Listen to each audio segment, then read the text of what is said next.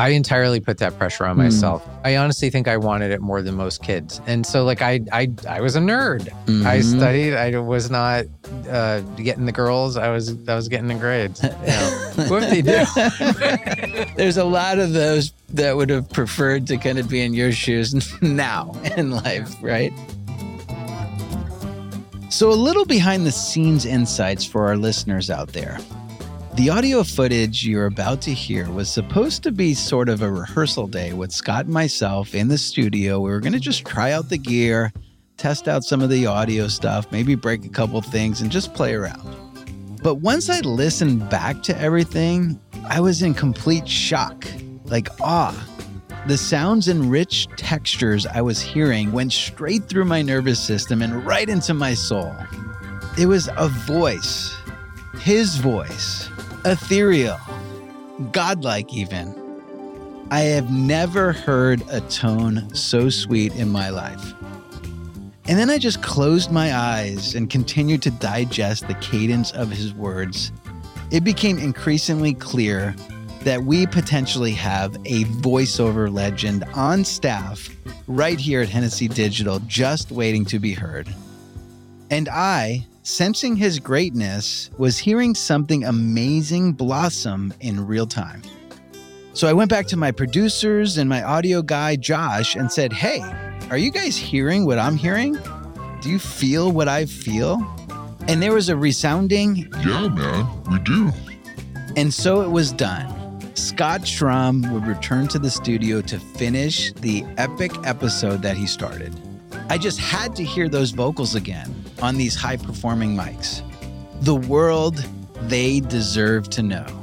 So ladies and gentlemen, back by popular demand, Scott Shrum in the flesh with us at Hennessy Studios. Scott Shrum, although it wasn't too smart when he walked into the class here in our studio room. So tell me a little bit about how that happened. Yeah, that was very on brand for me. I was just putting my stuff down and said, oh, I got to run back out a second.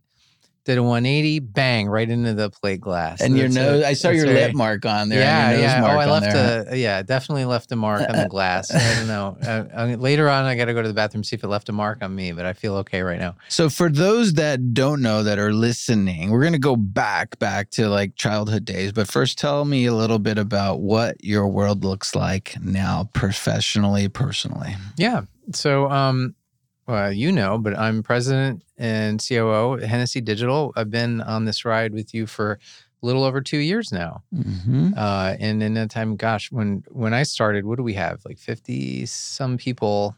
Now we've got about 130 people. We lease this space. Mm-hmm. We've got so much going on, and it's crazy. And I remember when I first got on board and saw everything that we were doing. First of all, I was impressed. Second, I was terrified and said, holy crap, we need a CFO. I think I know just the person. And brought Michelle Patrick on to join us in the adventure. And then since then, I brought together a couple of my other old bandmates from my last job, including Blinn and Alex Trenchard-Smith. And you've brought on some people from your past adventures, including Matt. Brian and Rob. Brian. Yep. Mm-hmm. And it's been an amazing ride so far.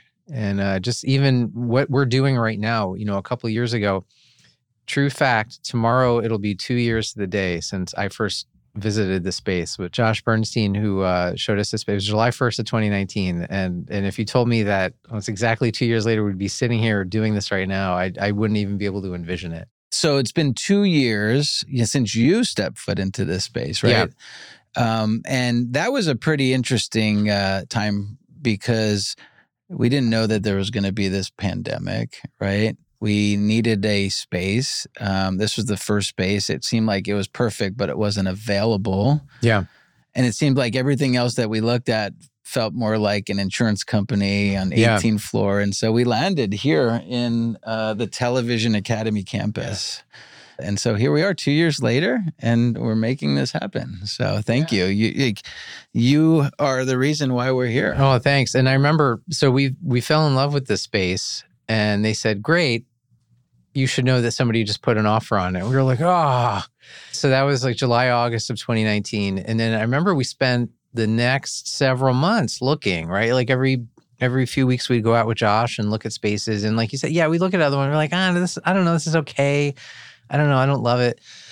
And the one probably that we got closest with was basically the next building over at 5250 Lancashire. Remember the space that used to be the Institute for the Arts, and they were just about to tear that down. And there was a lot that we liked about that space. I think we liked this better, but we liked it.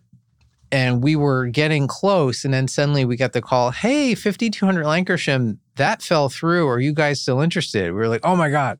The funny story about that is, for those that are listening, when we went over to that, it was like an old educational, what was the name of the Art Institute? The Art Institute, right? And so they're like, well, what do you envision this look like? And I'm like, I don't really know. Like, and we I'm like, Scott, come here. Let's peek in. Let's see what's going on, right? And then there was like a studio, right? And it was like exactly what we needed. But they're like, well, if you want it to look like this, you got to let us know tomorrow because this thing's getting like knocked down and demoed. Yeah, there was like rubble everywhere. It was like in the center of the building. So there was no natural light. There was no power. And we're like lighting our way with our phones. We're like, oh my God, a recording studio. This is amazing. And they're like, yeah, this is getting torn out tomorrow. it had everything that we needed in there. But we did like that space, but this was even better. And then this opened up. That was late 2019. Yeah. And then 2 years later, here we are. And, for the past year, obviously, we haven't been able to kind of get in here. But I think it's been on schedule anyway. It could have gone a lot worse. Yeah. We signed that lease literally several weeks before the world shut down. And at that moment, I was terrified. I was like, oh my God. I was like, what do we do? But it's worked out.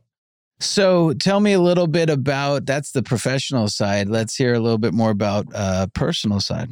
Let's see. Well, I'll start with the present. So happily married with 2 kids. My wife, Anita, is an actuary. She was working out of our home way before it was cool, way before Hennessy Digital even existed. She's been with that company since the late 90s. How's that for longevity, right? Talk about loyalty. Yeah. And so we relocated from Chicago to Southern California in 2008 when I took a job.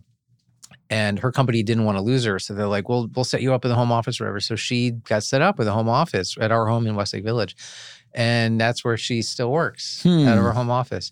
When we moved in 2008, we had a 1-year-old daughter named Diana. She's now 14. She starts high school in a matter of weeks, with less than 2 months. And we have an 11-year-old named Eleanor who starts 6th grade in the fall. So it's a big transitionary year, huh? Yeah, it's a big change of a year. But they're both so brilliant and funny, and they're good people. Like they're more than anything, I can just tell they're going to grow up to be good people. Like they don't know, if you ask them what they want to do when they grow up, they don't know yet, and that's just fine. But they're so bright, and they're just such good, conscientious people, both of them. Well, that's a testament to obviously the parents, the grandparents, right? Your childhood, your wife's childhood, right? How you guys were brought up. So, I guess that doesn't surprise me. I want to go back to young Scott, right? When you were growing up. So you grew up in New Jersey? Grew up in New Jersey, yep. Okay. Just me and my mom and my dad. I was an only child. Okay. Did you have grandparents that lived close by? Or so my dad's parents lived in Western Pennsylvania, where my dad grew up. So my dad grew up he was born in a town called Roscoe, Pennsylvania, and then the family a little later moved really the next town over called California, Pennsylvania. It's right along the Monongahela River, about an hour south of Pittsburgh. And so my grandparents still lived there. And my mom's father passed away before I was born, but my mom's mom and her new, nowadays you would call him a partner. That word, they were like a long-term couple, but they weren't married. My grandmother and I call them Uncle Gene, lived in Northern Virginia. So I would see them, at least a couple times a year. But in New Jersey, it was me, my mom, my dad, and I had some aunts and uncles and cousins kind of scattered around. What did your mom and dad do for a living? So my dad worked in a steel mill. He was like a plant manager at a company that made steel tubing. Okay. And then when I was about 11, he moved to another job, just another company that did something similar. They made copper rod. right in Port Newark. And he was the plant manager for this company that made copper rod called Amrod for my whole life. Like he came in very much like as like an entry level maintenance job, and then worked his way up to literally running the plant. He didn't go to college. Didn't go to college. Okay. He didn't go to college. He joined the Army when he was 17, right out of high school in Western Pennsylvania. Ended up serving in Korea. My dad was brilliant, but never went to college. But he was his job in the Army in Korea was doing maintenance on nuclear bombs. Wow. Yeah. Talk about a scary, weapons. responsible job, huh? Yeah. Self-taught, and then they trained him and everything. But yeah, that's what he did. When he got out of the Army, he ended up working different maintenance jobs, ended up getting into manufacturing. And that's what he did. My mom, when I was young, she was a stay-at-home mom. And then when I was a little older and I was kind of, I was in school and I was self-sufficient, she worked in a bank for a while as a bank teller. She was there for a few years. And then the job that she had by the time I was a teenager, and she was there for, I think, like 15 years, she was a secretary at a prison in the New Jersey Department of Corrections. So that's what she did. So where we lived in New Jersey was a kind of rural town called Annandale. It's sort of not Annandale and the town adjacent to it, Clinton, New Jersey. They're known for there's a minimum security men's prison and a maximum security women's prison. My mom worked in the easier one, the minimum security men's prison. It was so minimum security, there weren't even fences. So your dad's dealing with nuclear bombs while your mom is dealing with that prisoner. was in the Army. Yeah. Okay. But I mean, this was minimum security. They didn't even have fences. I see. Like an escape would be a guy just like walked away and got in a car and took off. But, so yeah, that was her job until she retired. And so as growing up as an only child, what did you think you wanted to do? Like, what was your dream? Like when people ask you, what do you want to do when you grow up? When I was young, probably like a lot of kids, I was way into space and I was like, I'm going to be an astronaut. Like I was hell bent on being an astronaut. Let's see, this would have been summer after summer after 8th grade. I even went to space camp in Huntsville, Alabama. So I was all about space camp. Like when I got there at space camp, I didn't know it, but the first thing you do is you took a written test. They didn't tell you that ahead of time. I took a written test. I got the highest score. So I got to be the commander of the mission, of the shuttle mission, which was really cool. I was hell-bent on being an astronaut. And then in high school, I was primarily math, science. My plan was I was going to go to the Air Force Academy. Okay. But when I was a sophomore in high school, I broke my foot really bad. This accident happened at high school. This was sophomore year. We were in gym class one day. And if you remember, like they had the volleyball nets to be held up by these cement poles blocks, right? Almost. That just had these huge, I think it was like a big metal steel base that was on 2 wheels. So you could like tilt the pole and like roll the whole thing around. Teacher asked me and these 2 other guys to go move the poles around. And this kid, Brian Whitmer, tilts the pole back. He didn't do anything wrong. He tilts the pole back to move it, but the pole and the base were not attached to each other. There was a pin that was missing, and the base came off of the pole, crushed my foot. Oh, my left foot, right foot? My right foot. Your right foot. And so I had to go to the emergency room. You can still feel that pain from that day, right? Yeah. Well, I had to immediately, like 1 second later, I had to rip off my sneaker because my foot just expanded to like 5 times its size. Of course, yeah. Long story short, I had to have 2 surgeries. I was on crutches and in a cast for months. I had to do months of physical rehabilitation. That injury is what kept me out of the Air Force Academy. I got recommended by my senator, which is kind of like the main step. Of course, yeah. And Senator Bill Bradley in New Jersey, I got recommended by his office. That's kind of the main thing. But I got a call saying, hey, so I have some bad news. And as soon as the call came in, I knew what they were going to say. It's like, hey, yeah, that injury, your foot, you're disqualified. We can't accept you. So I knew. So, but I wasn't like devastated because I kind of figured that was going to happen. Because there is so much physical activity that takes place at the academy. And right, yeah. Even if my long-term at the Air Force Academy, maybe I'd go into the Air Force and end up being like an intelligence analyst still to make it through the academy. They're like, you're deemed physically unfit because of your foot. So that was it. So I didn't get in. So I was like, all right, plan B. But before we get into the plan B, right? Okay. Let's take a step back. So as a kid, you wanted to be an astronaut, right? But you obviously had a gift in school, right? Like, when did you kind of pick up on like, hey, I might be smart. Like, I might have a gift here in school.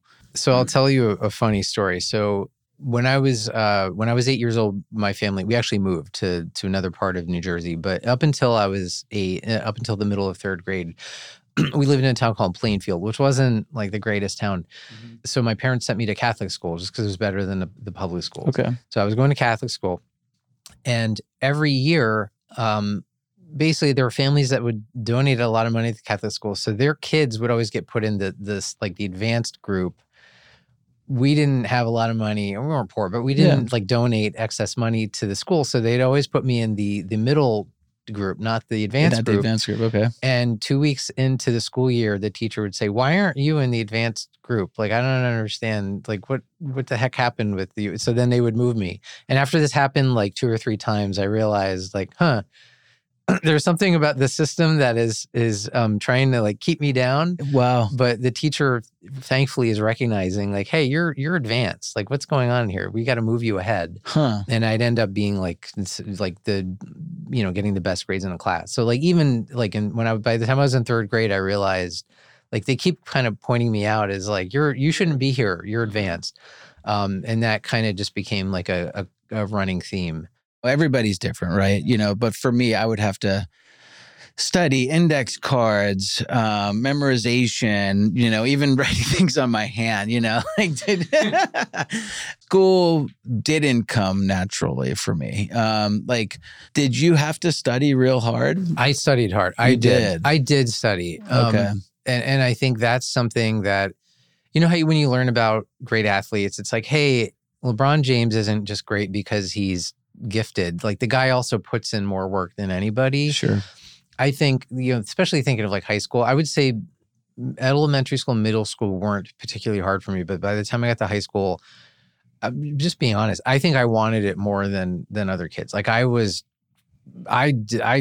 put in the time. Like, I really did. And my parents it wasn't the pressure you hear about, like Tiger moms or something who would kind of pressure their kids. Mm-hmm. It was me. The pressure came entirely from me. And in fact, my parents they didn't tell me this till I was an adult, but like my dad was sort of worried, like, he should be like out with girls more and stuff. No, because like I would probably safe to say that 80% of the valedictorians that you hear about, the parents put all the pressure on them, right? So for you to kind of have that self-accountability at such a young age. I entirely put that pressure on myself. And so I honestly think I wanted it more than most kids. And so like I was a nerd. Mm-hmm. I studied. I was not getting the girls. I was getting the grades. Whoop-de-doo. There's a lot of those that would have preferred to kind of be in your shoes now in life, right? So it's your senior year, right? It's probably a race to be the valedictorian. Did you know that there was somebody that was going to have... Have I told you this story? No, I haven't heard this story. It's not the race that you're picturing. So this is true. My freshman year, I learned that, at graduation, when you're at the end of senior year, the valedictorian and the salutatorian, number 2, give a speech. They each give a speech. I ain't doing that. Is that so right? I called my shot, and I was like, I want to come in third. You told them that? Seriously? I mean, I just said to my friends. Like, I didn't, like, it's not like I told the teacher or administrator. But I was like, I am not giving a speech. Oh my God. Because that terrified me. I'm a lot more comfortable public speaking now. But the 16, 17-year-old Scott didn't want to hear about giving a speech at graduation. The last week of senior year, it just took a while for them to tabulate the grades and this and that. So they told the top 5-ish of us, hey, start thinking about what speech you might give. You're not going to know until like 48 hours before graduation. You might have to give a speech. And I'm like, oh no, oh my God. I was terrified, right? So I didn't even lift a finger towards writing a speech because I was like in denial. I didn't want to do it. And then I think it ended up being the day before graduation, they came out and they're like, all right, here's the rankings. And like, Scott, they sit me down, you won't be giving a speech. You came in third, but when I say you're I'm like, Yes. Yes. Oh my God, yeah. And I was already in college at this, like I'd already gotten into MIT, so I didn't give a shit. Like I was like, Yeah, it didn't matter, so right? I came in third, which is what 14-year-old Scott predicted, and See? Go figure. and I didn't have to give a speech. So the fear of public speaking, they say that, most people would rather be in the casket than give the eulogy at a funeral, right? It is. My wife is definitely afraid of speaking in front of people. That group, we'd all gotten into college. So like, I don't know. I'm trying to remember if any of us really cared what our rank was. We kind of didn't care at that point. I didn't. Yeah, I think we had a class of like 900, maybe 1,100. It's small, right? And I was like 792 in that's the a big class. Mine was tiny. So my high school class was only 290. Oh, is that right? Okay. Yeah. So we were tiny. I was definitely, but then again, I guess if I would have tried a little bit harder, I certainly didn't have the natural ability. I had to work real hard in school. You didn't necessarily have the aptitude for the stuff that school wanted you to do. No, right? That's right. But in the real world, you've got more of the aptitude that matters. Right. Yeah, I think so. Yeah. So you applied to how many schools? I applied to 2, MIT and Caltech. And what made you decide those 2? At the time, I was like all math and engineering.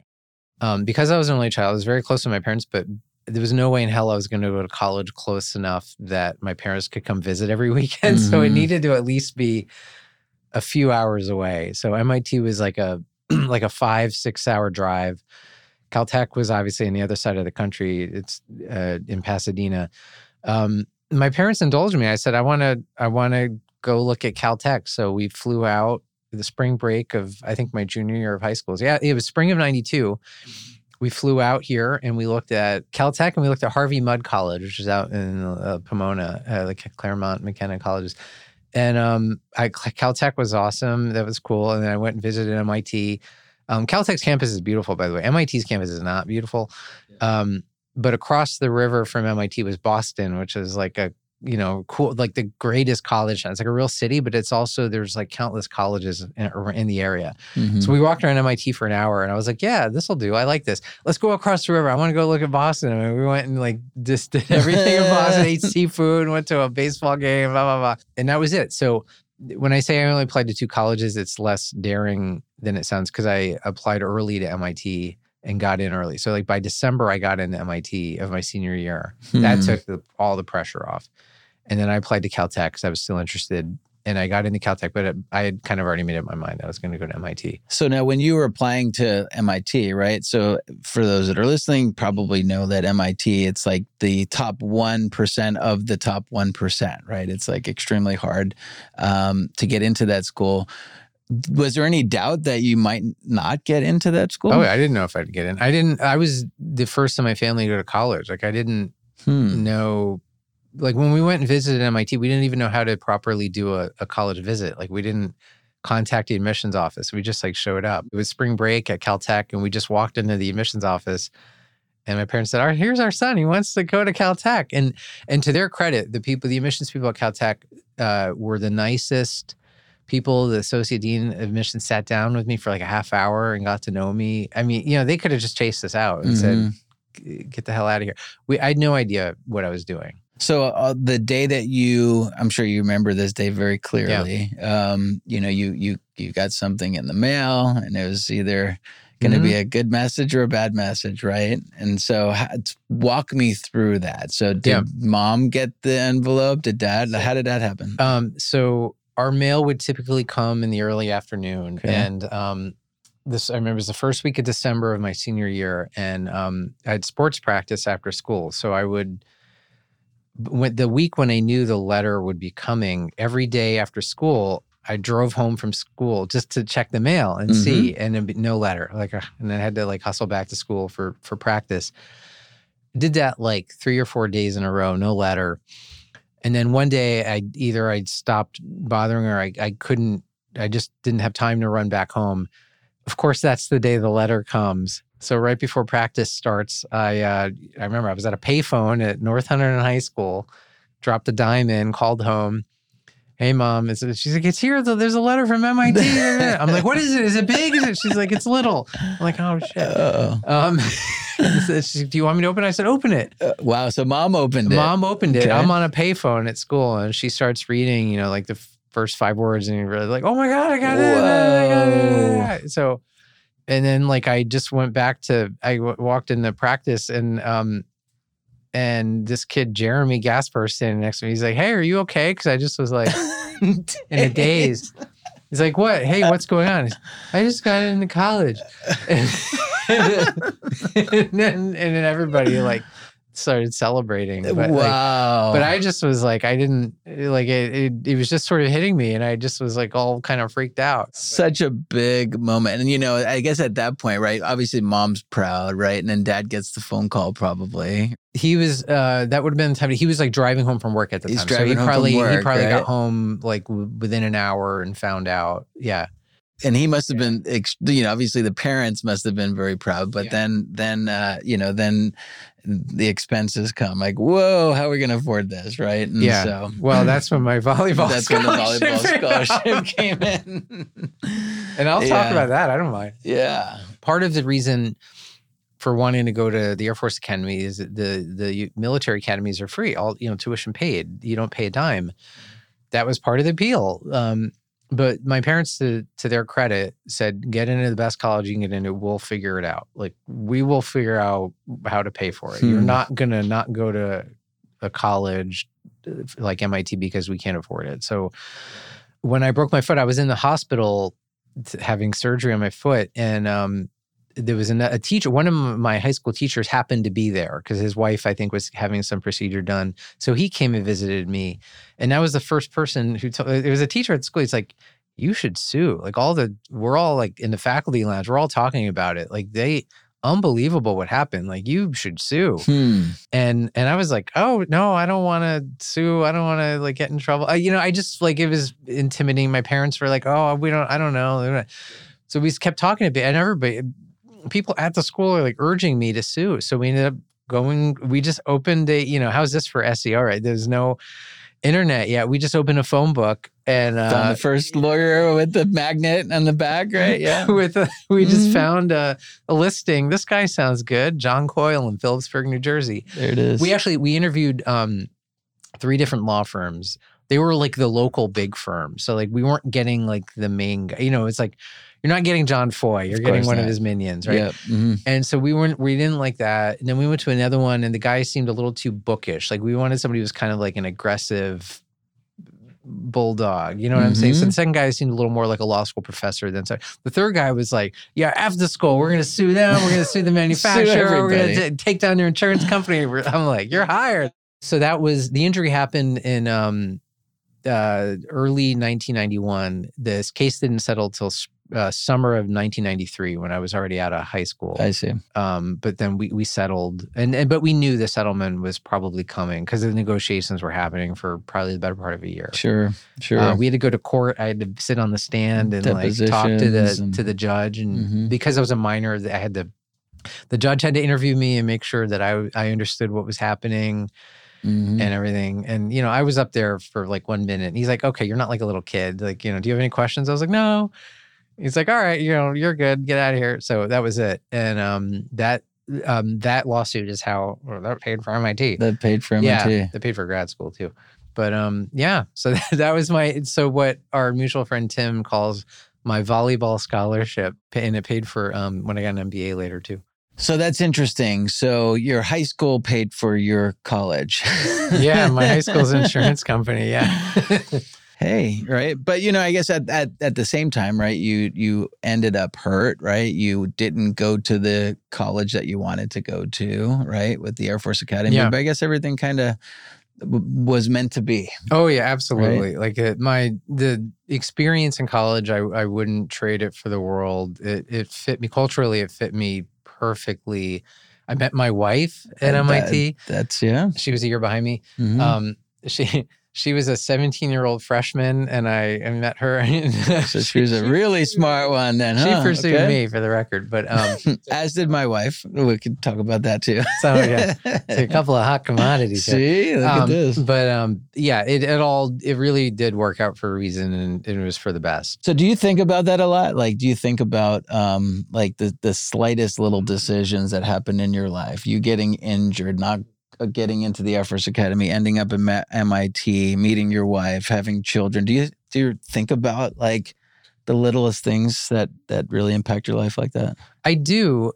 And I also feel it's a lot of, the life that we live feels kind of inevitable. Like it part of me feels like I almost would have just ended up in the same spot doing this right now because that's what I'm supposed to be doing. I know it starts to get very like weird and philosophical, but I think about it, but not to the extent, I don't think of a lot of like, oh no, what ifs, or like, am I in the right path? I just give you another example.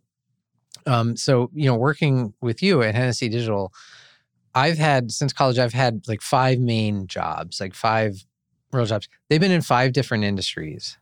I've had really 5 different jobs in 5 different industries. And I remember when I started talking to you about this role, and I was talking to some friends and some, mentor types, and they would say like, oh, like, but that's not what you've done. They're like, that's just very different. I was like, yeah, that's right. Yeah. But that's what I want to do.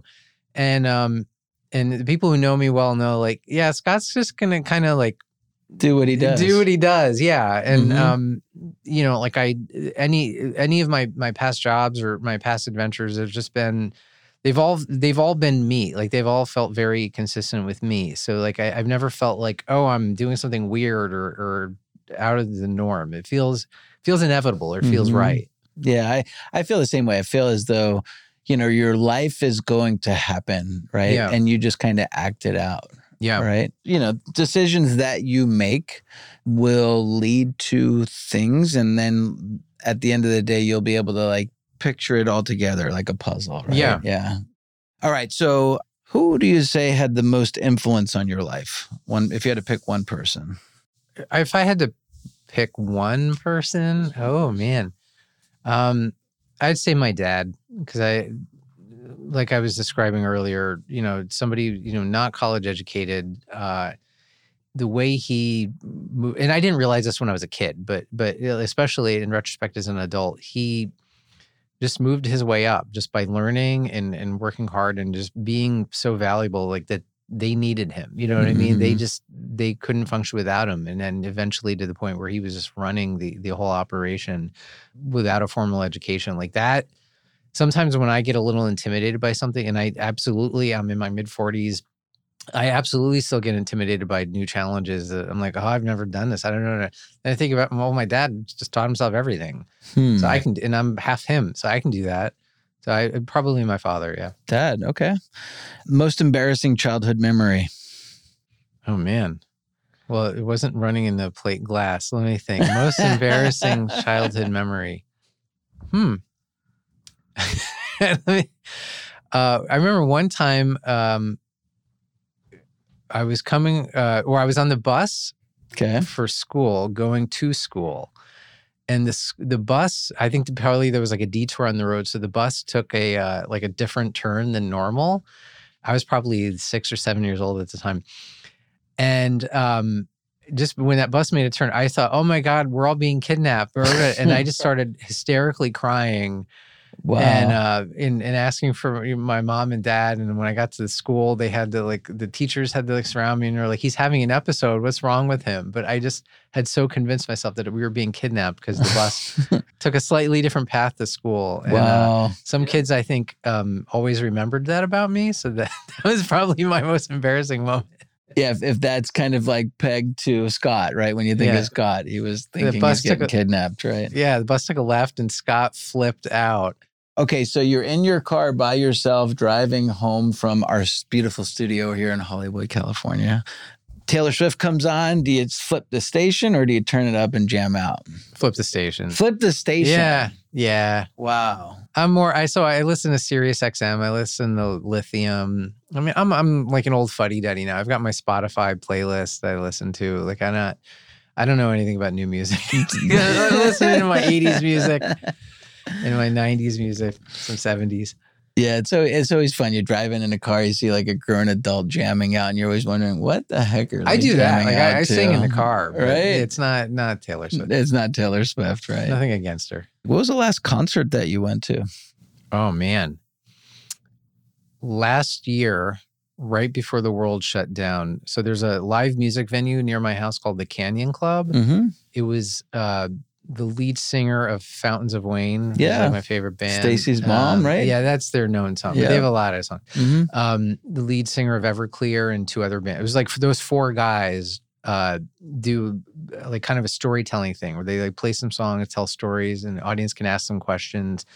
And they play each other's songs and just sort of jam, and it's cool. That was the last show that I went to. So something fascinating about Scott that some of you may not know is that Scott is a major Jeopardy champ. I mean, like he went all the way to the end and actually won the game. And not only did he win the game, he also did it while Alex Trebek was still hosting, right? Yeah. Well, first of all, you're too kind. Major Jeopardy champ. A one-time Jeopardy champ. But yeah, I'm very proud of that. That's right. Yeah. So we taped that in late August of 2020. And about 2 months later, Alex Trebek stopped recording, I think at the end of October of 2020. Actually, his last day of taping was the day that my second episode aired nationally. And that was it. And he was dead like 10, 11 days later. Oh my. Yeah.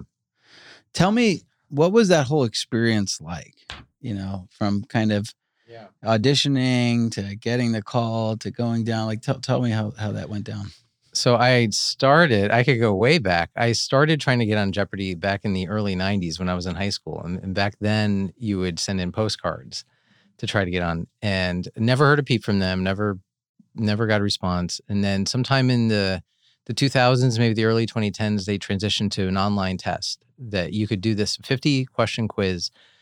That they would do that a couple times a year. I would faithfully do it every time. You don't know how you did. You don't know how you did relative to anybody else. I would never hear anything back. Always would do this. Then in early 2020, it was early in the pandemic, after doing one of those tests, I got an email inviting me to the next step. I was like, oh my God. So, and of course, it being the pandemic, it was a Zoom audition. And so the next step was a one-on-one interview with this woman. If you watch Jeopardy, they have these 2 people who are the clue crew. Like they're the people who like stand in front of the pyramids in Egypt and introduce a clue. Mm-hmm. Sarah from the clue crew did like a 10-minute interview with me. You were probably starstruck just by her. Yeah, being immediately. There, right? I just started laughing. I said, I know who you are. And I did the next 50-question quiz, which was like on Zoom. She wasn't delivering it, but so we did that. She interviewed me some more and it ended. Again, you don't know how you did. You're like, I don't know. I think that went fine. I don't know. And then I forgot all about it. A couple months later, I get an email inviting me to the next step, which is another audition on Zoom. And that one was in a group. There were maybe 15 of us. And they would take us 3 at a time and we would play a mini version of Jeopardy just for like a couple minutes. They just wanted to see, do you get the game? It didn't matter how many you got right or wrong. Did that. It seemed fine. They do a mini interview to make sure you're not a bore. It seemed to go fine. I forgot all about it. Another couple of months passed. And then in early August of 2020, my phone rang. It was an LA number. I was like, I'll pick that up. And it was Jeopardy saying, hey, you're going to be on Jeopardy in 2 weeks. How cool is that? They just give you the date and, be there or be square. Who was the first person you told? I ran downstairs and just like announced it. And So my wife, Anita, and our 2 kids, they all just heard it. And I just blurted it out. And And that's a show that you've been watching for like since you were a kid, right? Yeah, I thought about it at the time, and I estimated that I've seen over 4,000 episodes going back to the 80s. Yeah. And do they ever repeat questions on that show? They don't repeat questions exactly, but there is a finite amount of stuff. Okay. You know what I mean? You might get some Shakespeare questions that if you go back 7 years, it's like, they basically asked that same question. In just a different way. Yeah. And so how do you even, I know knowing that you watch the show, so that's partially training, but how do you even train or practice for like a show like that? So from when I got the call to when I was going to be on air was only 2 weeks. So I didn't have a lot of time. Okay. But I did two things. One, there's a guy named James Holzhauer, who's like one of the all-time winningest Jeopardy guys. He's a major Jeopardy. Yeah, he's a major Jeopardy champion. I'm a small-time Jeopardy champion. He recommended a book that he read before he went on Jeopardy. It's called like the Secrets of the Jeopardy Buzzer. It's just a whole book devoted to the Jeopardy buzzer. I mean, it's really more of a pamphlet, but so I immediately bought that book and read it. And you learn the optimal. This guy tested the optimal way to hold the buzzer. So I used that way of doing it. The other thing I did in that short amount of time is I just tried to bone up on some categories that I knew are weaknesses for me, just to try to, like, I knew I wasn't going to get from poor to expert, but I would just try to get from poor to like not embarrass myself. Sure. So some basic Shakespeare things, European and British royalty. A good one to just sort of try to commit to memory is world capitals and bodies of water. So you just learn, the longest rivers in Asia and what are the capitals in South America, things like that. So I just spent those 2 weeks trying to bone up on that stuff. And that was it. And then, but really it's kind of just all the crap you've accumulated in your head over, in my case, the first 44 years of your life before I went on air. You told me a story about how just kind of going to Chicago and taking the architecture tour was... Yeah. So my wife and I, we lived in Chicago for 6 years. And so the game that I won, the final Jeopardy, the category was awards and honorees. The final Jeopardy clue was he used his 1983 Pritzker Prize money to fund a scholarship for students from China to study their profession. And, then the music starts playing and I'm like, Pritzker Prize. Crap. What the hell is the Pritzker Prize? And I was winning going in the final Jeopardy, but, I was like, I have to get this right if I want to win. Sure. And then suddenly it just popped in my head. Pritzker Prize is for architecture. And we'd lived in Chicago for a long time. I recommended that Chicago boat tour to you. You did. The architecture tour. I think it was somewhere in there that's why I knew what the Pritzker Prize was. So then the Pritzker Prize popped in my head and immediately I was like, okay, like modern architect, he's Chinese male. It's got to be I.M. Pei. That's the only architect I know who fits that description. So I wrote down who is I.M. Pei and I got it right. And you went big, right? Yeah. I had 17,800 going into Final Jeopardy. My opponent, the returning champ, had 12,000. The other person had bombed out before Final Jeopardy. She had negative. So I knew I had to beat 24,000 if he was going to double his money. So I bet 6,300 and I ended up winning 24,100. That's amazing. And so when you first get there, right, and you're like, it's like surreal. You're like on set. Yeah. And in walks Alex Trebek, right? I mean, were you like nervous or confident? How are you feeling? You know what's so funny? Of that experience that day, playing the two games that I played, I remember maybe 20% of it. Sure, I don't even remember it. Yeah, and the game happened so fast. Like the clues come, if you happen to ring in and get it right, you just immediately pick another clue, and you're just flying. You're not even aware of the scores. You're barely aware of what's going on. Trebek himself was awesome, and you had a little bit of interaction with him, but he basically. The music would start playing and you didn't see him. And then he would just come out and say a few words and the game starts and that's it. Like you're off to the races. But I felt like after 4,000 episodes, I got the game and I knew what to do. And I felt very comfortable. That's awesome. And everybody that knows you saw it back home. You were a star for a couple of days. I have a funny Trebek story. So they do those little interviews after the first commercial break, and he interviewed me about improvisational comedy. And by the way, you don't know what he's going to interview you on. You give them 5 topics. You have to come up with 5 interesting things. He can ask any one of them. You don't know what he's going to ask. So he asked me about improv comedy and then asked, don't you have a lot of jokes up your sleeve? Like, don't you kind of cheat? And I said, no, honestly, it's truly improvised. And then we went on, we finished the round. Then you go to a commercial break. Alex just started talking to me again about improv. He's like, really? You don't have canned jokes? I would have canned jokes. That's amazing. But I was like, oh my God, Alex Trebek is like honestly interested in my story. Cool. And he kept talking to me. It was so cool. He was terrific. So based on that, if you haven't guessed already, Scott, we're going to play a version of Jeopardy. Okay. Right? And this is where you're going to be able to show off your vast trivia skills and knowledge. Bring and it of on. course, showcase that silky sweet voice of yours. You in? I'm totally in. I trust me. Like I said, I've been training all my life for this. So it's the one thing I'm good at. All right. So, but also, you may have guessed that we're going to play our Jeopardy version, but it's got a little extra spice. Okay. Today at Hennessy Studios, for an audio audience only, no cameras, please, you're going to engage in a yet sophisticated version of Strip Jeopardy. Okay. So instead of getting points for correct answers, you'll have to remove an article of clothing for every incorrect answer. Okay. So I hope you brought some layers here today. Is it too arrogant to say I like my chances? Not at all. But for real, jokes aside, let's put the witty, the clever, the uber smart Scott Shrum to the test to see how many trivia questions he can get right of these very so tricky 30 or so that I have here. 30. In my hand. Whoa.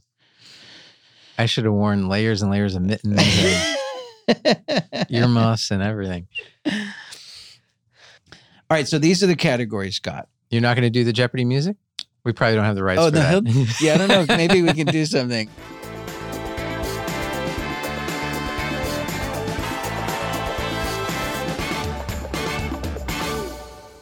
All right, so here's the categories that you get to choose from. Double talk, play on words. Who's the boss? Okay. Weird town names. Mm-hmm. Epic rap battles of history speakers. Let's start with who's the boss. All right. So you have 100, 200, 300, 400, and 500. Let's start with 100. This Facebook boss once had "I'm CEO bitch" on his business card. Who is Mark Zuckerberg? Let's take the same category for 200. There's debate as to whether this English boss recent 50-mile trip counts as losing his space virginity. Who is Richard Branson? 300. This quantum chemist is sometimes described as the de facto leader of Europe. Who is Angela Merkel? I'm impressed. Let's do 400. This rapper served as boss of Def Jam Recordings from 2004 to 2007. Ooh. Who is P. Diddy? I would have guessed that too. No, I got it wrong. What was it? It's Jay-Z. Oh. Oh, hold on a second. You got to take off an article of clothing. All right. All right. So we'll do that That's again. so easy here, man. Okay. Oh. Take off my hoodie? There you go. Okay. I dressed like Mark Zuckerberg, but now the hoodie's coming off. This Enron Trying to founder show was still the boss when it collapsed in 2001. Who is Jeff Skilling? That's not it? It says, who is Lay? All right. What are my remaining categories? You've got double talk, play on words, epic rap battles of history speakers, weird town names. Let's do double talk. A cartoon version of a Roman emperor uses this slogan to sell pepperoni pies. What is pizza pizza? Nice job. Let's do double talk for 200. Also known as the common dolphin fish, its name comes from the Hawaiian for very strong. What is mahi mahi? Dance frequently done by a line of dancers to the music of Orpheus in the underworld. What is the can? He's currently serving a life sentence for his 1968 assassination of a presidential candidate. Who is Sirhan? Pretty good, man. You still got a lot of clothing on here. Yeah. All right. 500. Washington State's second largest prison is at the ominous address of 1313 North 13th in this small city. What is Walla Walla? That's freaking impressive. See, that's an example of one that I don't know the answer, but when you watch enough Jeopardy, like you just sort of triangulate it. Like, oh, I know there's a town in Washington called Walla Walla. I'm going to go with that. Like, I didn't know it. I see. That was a guess. You seem pretty confident, though. You got to sell it. All right, so we've got epic rap battles of history speakers, weird town names. Well, I'm really feeling myself after Walla Walla, so let's go with weird town names. Let's hope I could pronounce some of this stuff. Zix, the alphabetically last town name in the United States of America, is located in this state. It's spelled ZZYZX. What is California?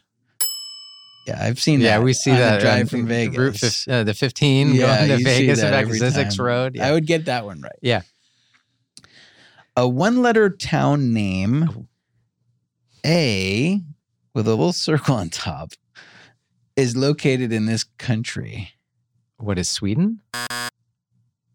Norway. Okay. I didn't know. I just guessed something Scandinavian. All right. Take off your watch. Oh. Sure, if that counts. If that counts as an article of clothing, I'll take it. I'll make it count. In 2010, this town briefly swapped names with Google. Ooh, what is Mountain View? Topeka, Kansas. See, you'd think I would know something like that. Topeka, Kansas. His wedding ring came off. Sorry, honey. Maybe in Saturday Night Live Celebrity Jeopardy, Sean Connery was asking Mademoiselle to see a mispronunciation of this Lancaster County, Pennsylvania town, or maybe not. There's a few funny town names in that. I don't know it. Lidditz? Oh, Lititz now. Lititz?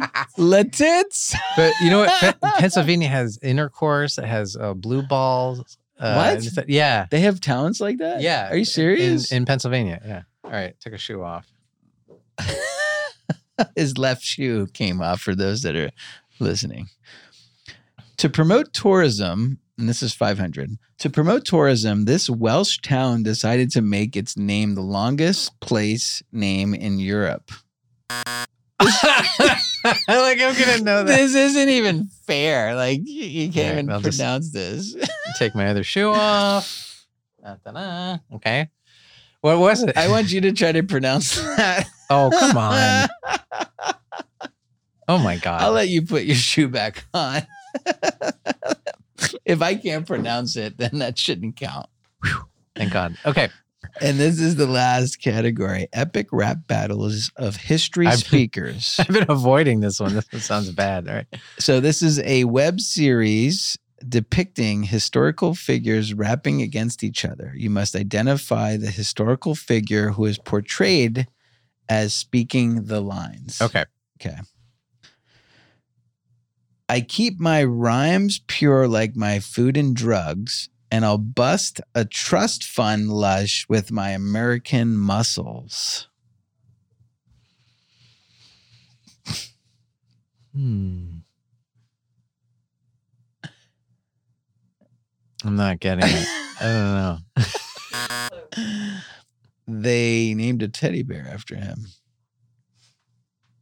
Named a teddy bear after him. Didn't they name a teddy bear after Theodore Roosevelt? For 200, we'll take your other stuff off. It's getting dicey here. All right. You need to take control of your life you're given. They call me Ubermensch because I'm so driven.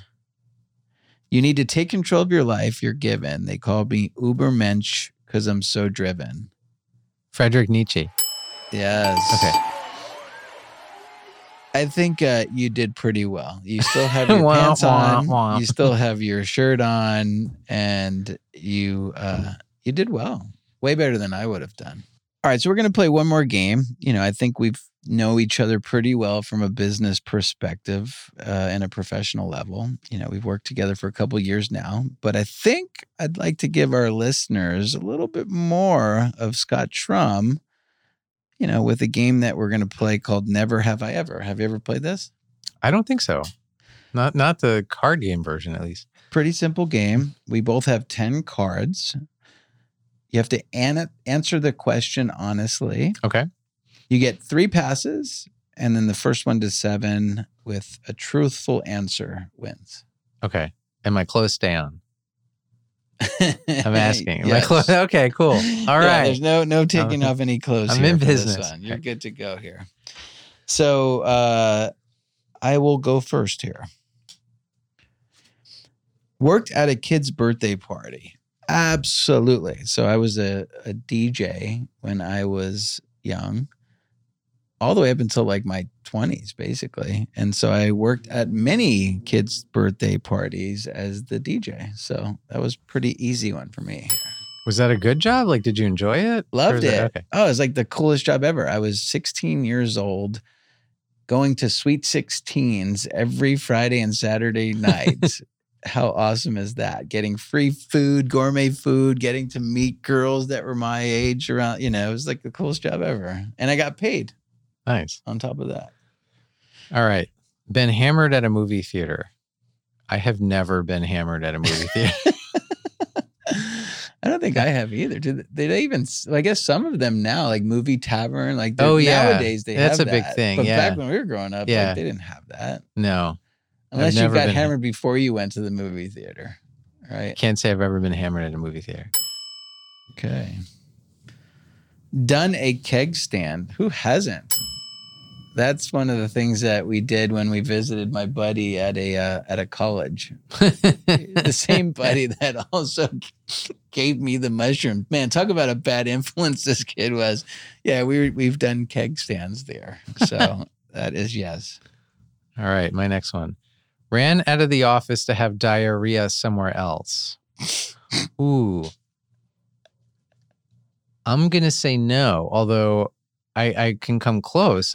One time this is in my last job. I was in a meeting and somebody was talking about something and I just said, I'm sorry, I don't care about this. And I just got up and walked out. And from when you walked out of our door to our suite, you were outside. And I just walked up to a bush and threw up in this bush twice, just like two like large volumes threw up. So that's as close as I've come. Got it. So you never had an accident down, like never had an accident in the back of your pants? No, not like while I've been like a grown ass man. Yeah. I don't think I've ever. I was with a friend that did once. We were working on like he had a job and he was delivering like sodas or something. He's like, man, I gotta go so bad. I don't know what to do, man. I'm like, what do you mean? He's like, I gotta. He goes, I think I just went a little. Oh Jesus! And he goes, I just went a lot. He's like, oh my God, what do I do now? And I'm like, oh dude, I don't know. Go to the bathroom. Yeah, that has never happened to me, but I was with somebody when it happened, which brutal. was kind of not fun to watch. Danced drunk on the top of furniture? No, I don't think I've ever danced drunk on the top of furniture. I've danced drunk, but not in that setting. All right, let's see. Opened a beer with my teeth. Wow, I'm not that much of a man. So, no, I don't think I've ever done that. You still have all your teeth. So. I still have all my teeth. Wow. Do people even do that? Oh, that's hardcore. I have opened beer with my ring. That's like a trick, right? You just kind of like pop it and it just kind of opens. Yeah. I mean, I don't know. I've opened like cheese sticks for my kids with my teeth. But I guess I've opened a beer with my teeth. Worn Reebok pumps. Yes. I am not even lying, man. I will show you this right now. Those are so fresh. So we have a mutual buddy. His name is Alex Valencia. It's so random that this question would come up. And so I was texting Alex because I bought a bunch of shoes. I was at the sneaker store recently and I was buying a bunch of shoes. And I shit you not. Like I texted him saying, I just got the new Reebok pumps right there. There's a picture on my phone. You can verify it. Yeah. I was kind of kidding. I just was being a little bit nostalgic, but that's funny that this would come up here just like that. Oh, I remember in high school, the first kid who had those. He was like a celebrity. Coolest kid in the whole school, man. Rocking those Reebok pumps. All right. Made breakfast for someone in bed. Yes. Yes, I have done this. I've done this actually for my wife and for my kids when they haven't been feeling well. Oh, yeah. See, you're a good husband and a good father. Gambled my rent money. So I had a time where I was like pretty addicted to sports betting for a while, but it wasn't rent money. I guess it'd be mortgage money back in those days when I was young, and I had a couple houses, and so I had multiple houses. So, and I had, I didn't probably have enough money at the time to kind of carry all of the houses at once. So I guess I was kind of feeding into mortgage money when I was gambling back in those days. That was after your keg stand. Yes. You did that. Gone a year without changing the Brita filter. Oh. I don't think so. No, I'm kind of like a by the book kind of guy. Like I could see that. Yeah. No, that sounds gross. I've never done that. Had sex on the first date. I have had sex on the first date. Yes, that's pretty easy. Look at you. Eaten something out of the garbage. I have definitely done that. Yeah. What was it? So this actually just happened. Like in the last couple something that weeks. you do currently. Okay. It wasn't when you were drunk at the movie theater.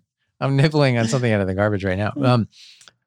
So this just happened. Like in the past week, we were at In-N-Out, and I took all the stuff. We were kind of done, and then I threw everything in the trash. And then my daughter said, "What? No, those fries. We're still eating them."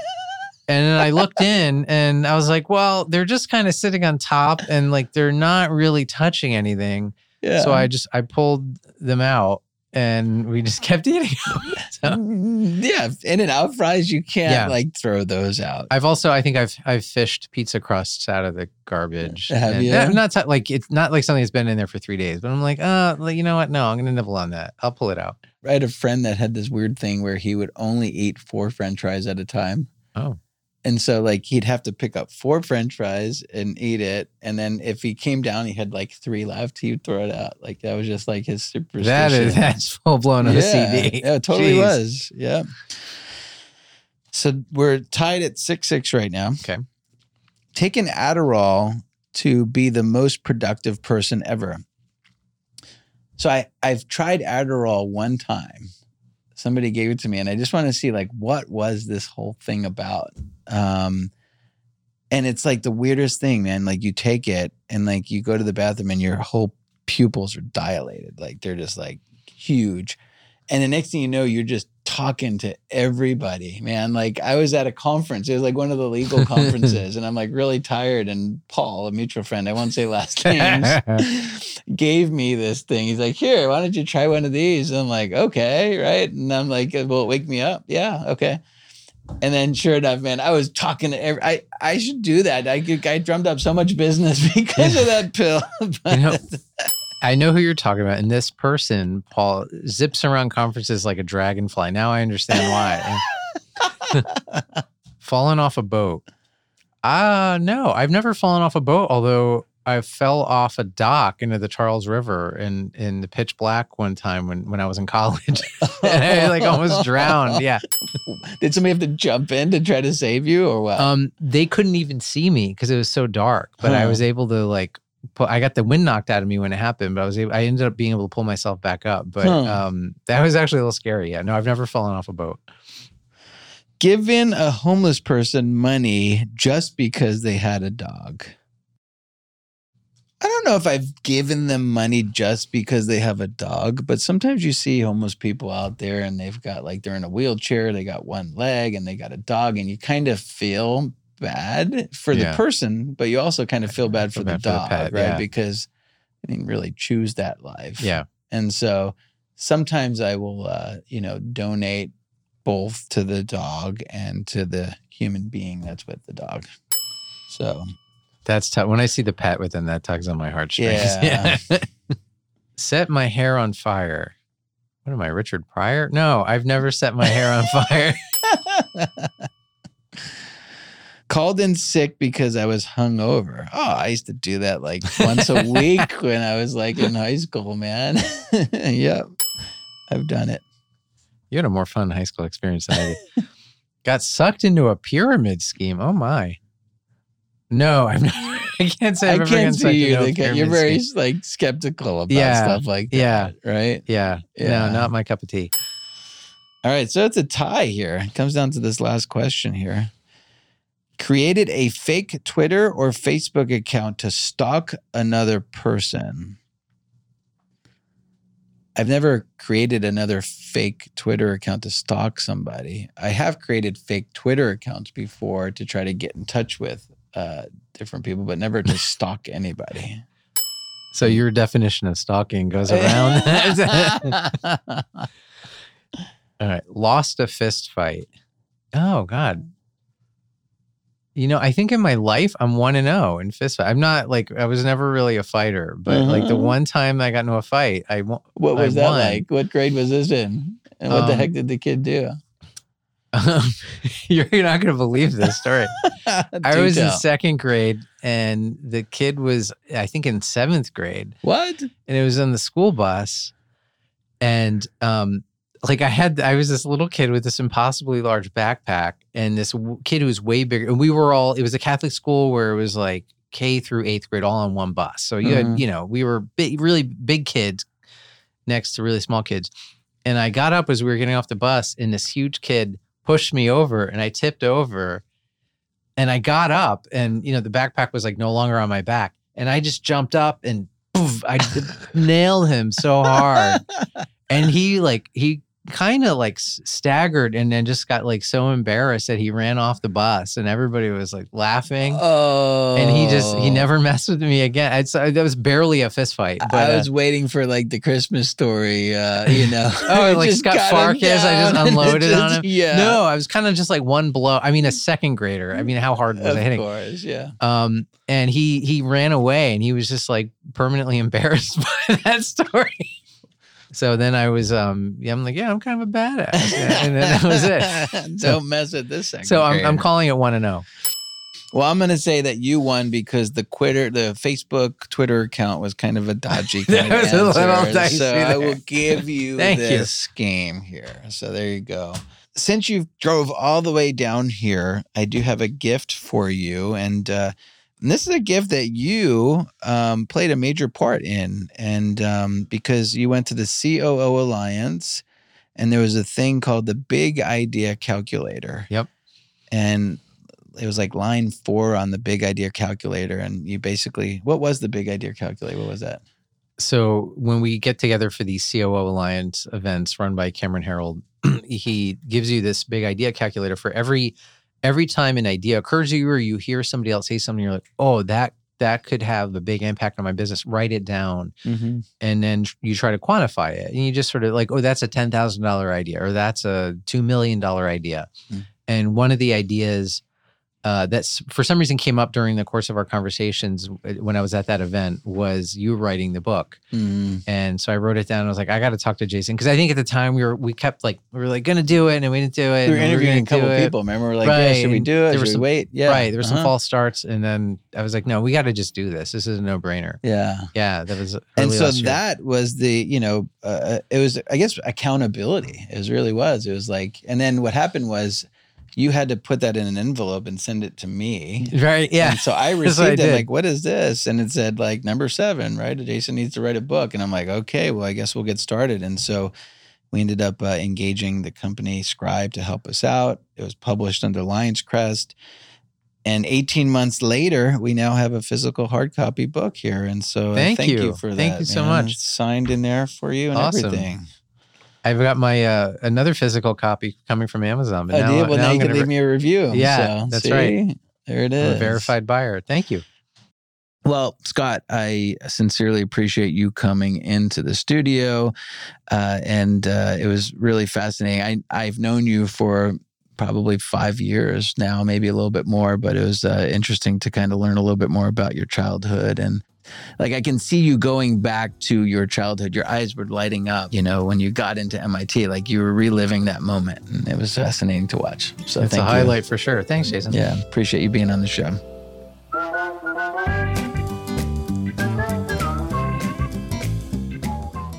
This has been the Jason Hennessy Podcast. This show has been produced by Whitney Welsh, engineered and edited by Josh Fisher, and recorded at Hennessy Studios. Please be sure to rate and review us on Apple Podcasts and subscribe to the show on Apple, Spotify, or wherever you get your podcasts. Thanks for listening.